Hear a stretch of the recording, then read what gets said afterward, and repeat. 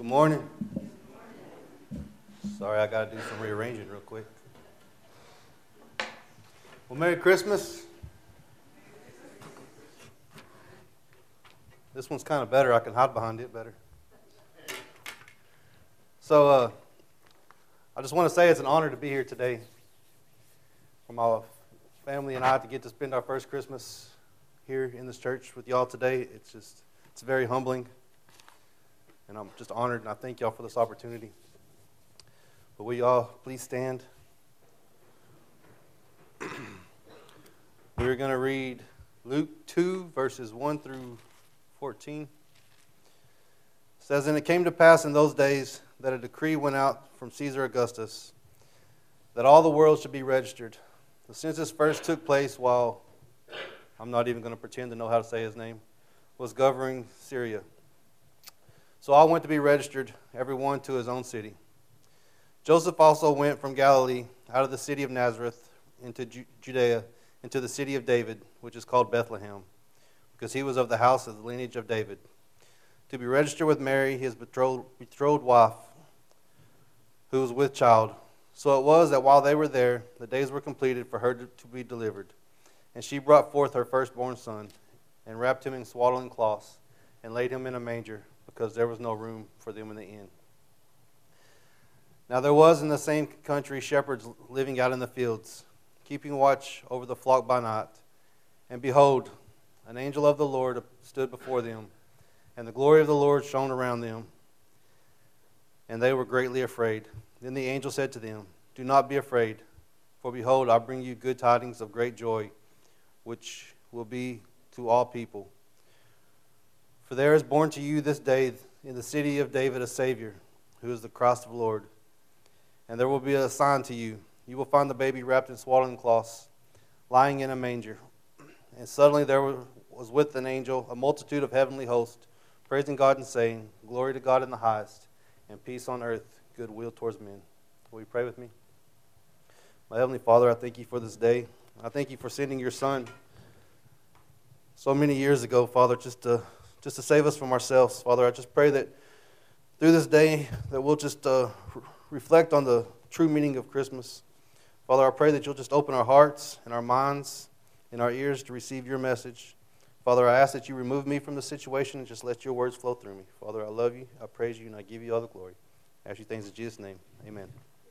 You may be seated. So last week we talked about the birth of John the Baptist and how he was here to prepare the way for the Lord. Today we get to celebrate the birth of our Lord and Savior. Luke starts off telling us that the angel Gabriel came to Mary, telling her that she would become pregnant and she would give birth to a son, and that his name would be Jesus. See, the prophet Isaiah spoke of this in Isaiah 7:14. "Therefore the Lord himself will give you a sign. Behold, the angel shall conceive and bear a son, and shall call his name Emmanuel," which we all know that means God's with us. See, Jesus is the Greek form of the Hebrew word Joshua, which means the Lord saves. And Gabriel told Mary that her son would be great and that he will be called the Son of the Highest. Last week we talked about how Zacharias questioned Gabriel, and this week again Mary questions him. But see, Zacharias, he questioned him out of doubt.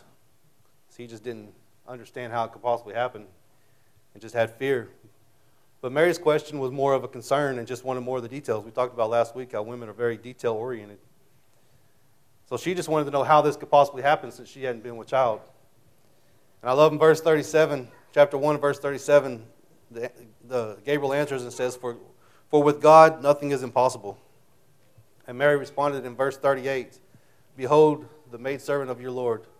Let it be to me according to your word." See, that's very beautiful right there. Let it be to me according to your word. How many times in life do we think we know better? How many times do our desires and what we want get ahead of what God has for us? Instead of saying, just let it be to me according to your word, we often question and doubt and try to do things our own way. And now we have Joseph. Joseph was engaged to Mary, and he found out that Mary was pregnant, and he was upset. And what man wouldn't be? I mean, if you're supposed to be getting married and you find out that your girlfriend is already pregnant, you're going to have some questions. But Joseph, he was a good man, and he didn't want to shame Mary in public, so his plan was to divorce her in secret. But again, the angel appeared and spoke to him, telling him to take Mary as his wife, because the child that she was carrying was of the Holy Spirit. So Joseph listened to the angel and did what he was told, and he took Mary for his wife. Again, we have another example of just obedience. When we put our own concerns and our own doubts out of our mind and just do as we're told. So we come to a time now that the Romans have sent out an order from Caesar Augustus to have everyone registered in their own city. So since Joseph and Mary were both from the lineage of David, they went up to Bethlehem. Now this may have been an order coming from the Roman government, but it's actually God using regular people, people that didn't even believe in God, to fulfill the prophecy in Micah 5:2. But you, Bethlehem, in the land of Judah, you are not the least among the rulers of Judah, for out of you shall come a ruler who will shepherd my people Israel. So Joseph and Mary leave Nazareth and they head to Bethlehem. So this is about a 90-mile walk. You know, the gospel doesn't actually tell us the age of Mary, but many people believe she was probably between 12 and 16. So this would not have been a very easy journey for her. The trip under normal conditions would take a little over 30 hours to make. But when you add in a very young, pregnant woman, I would assume that the trip took much longer. It's widely believed, but not written, that Mary had a donkey that she rode. But even with a donkey, this would not have been a simple trip for her. I've never been pregnant myself, but I'm sure you women could stand up and say that it wouldn't be easy to ride a donkey 90 miles while being pregnant. So they get to Bethlehem, and Luke says that while they're there, the days were completed for her to deliver. Chapter 2, verse 7 says, "And she brought forth her firstborn son, and wrapped him in swaddling cloths, and laid him in a manger, because there was no room for him at the inn." So when I read that this week, I kind of got stuck there. And I couldn't figure out what the big deal of this was, but it just kept running through my head. You know, I'd heard the story of Jesus' birth countless times in my life. You know, they left, they went to Bethlehem, wasn't no room at the inn, Jesus was born in a manger. But it just stuck in my head, and I just kept thinking that and thinking, you know, so I started digging into it. You know, we always heard Jesus is born in a manger, Jesus is born in a manger. But when you read it, it says he was born, he was wrapped in swaddling cloths, and laid in a manger. So I guess just being simple-minded and never paying much attention, I always just assumed the manger was just the barn or the stall that he was born in. So I started doing a little more studying on the word manger. And the definition of the word is a trough or a box in which fodder is laid for cattle, or a place in which horses and cattle are fed. It comes from the Latin word mandiri, meaning to chew. So the first thing I realized is that the manger was symbolic. Jesus was laid in a manger, the place where animals come to get physically fed, and we come to Jesus to get spiritually fed. Next, the manger was planned. You know, it always sounded like bad luck that there wasn't no place at the inn, so Jesus had to be born in the manger. But see, this was all part of the plan. The prophet Micah lived 700 years before the birth of Jesus. So God had at least 7 centuries to plan this out.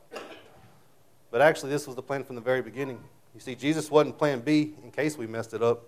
Jesus was the plan because God knew we would mess it up. And God could have easily chosen somebody that lived in Bethlehem to give birth to Jesus. But instead, he chose someone 90 miles away. He could have easily put it in Joseph's heart to go to Bethlehem to visit a friend or a family member. But instead, he chose to use a census ordered by a Roman official in order to ensure that all the inns would be full.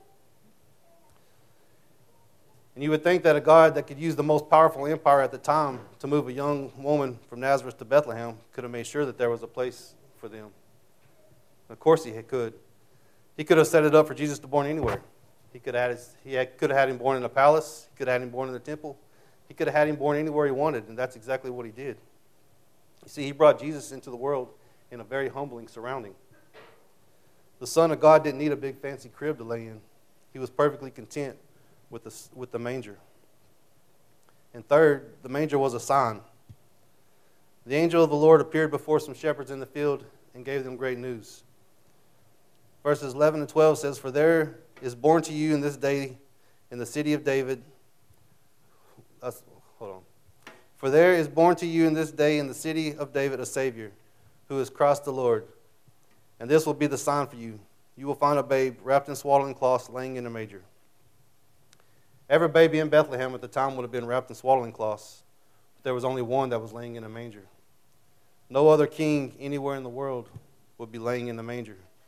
But to find this one meant finding the King of Kings. And fourth, the manger is the way to discipleship.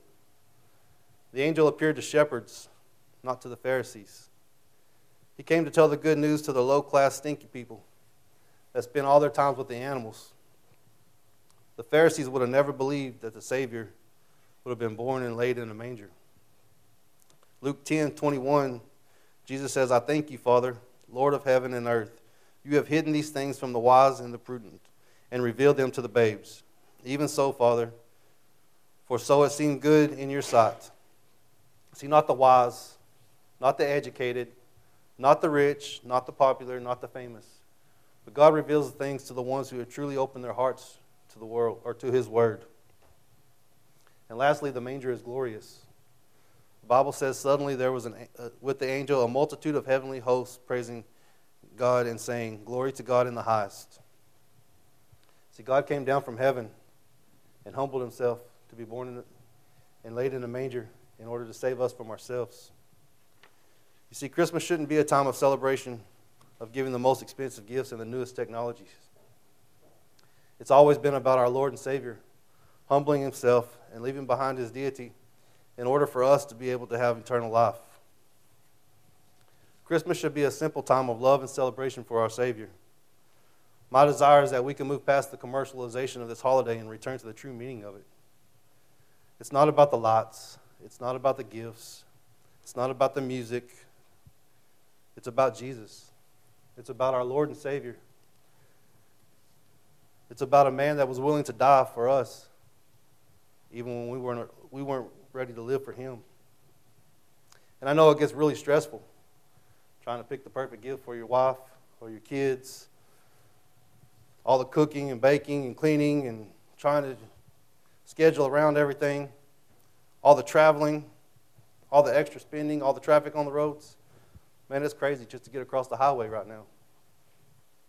But I want us to get back to a simpler time, that we can truly rejoice in the birth of Christ and that we truly understand the meaning of this holiday. You know, if Jesus could humble Himself to be born and laid in a manger, that's very simple. And I would love for us to be able to simplify our Christmases and turn it back to Jesus.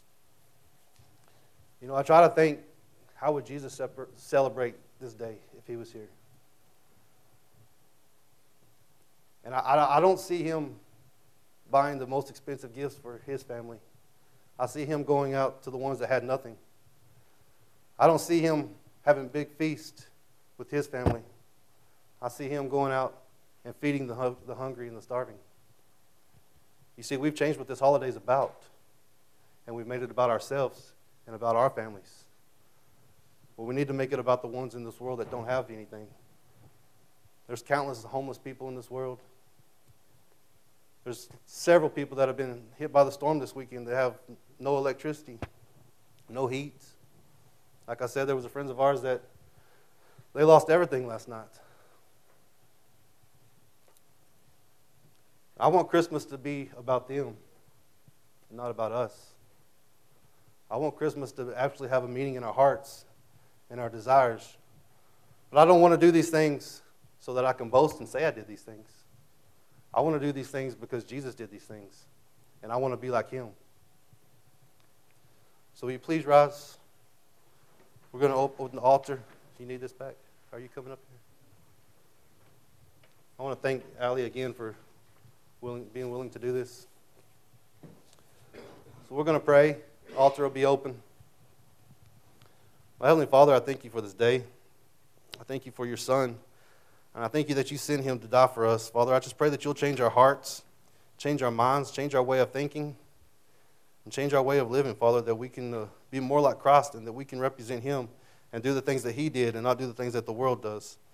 Father, I just ask that you'll speak to us, speak to our hearts, and just give us opportunities to share your love, Father. We love you. We praise you. And I give you all the glory. I ask you these things in Jesus' name. Amen.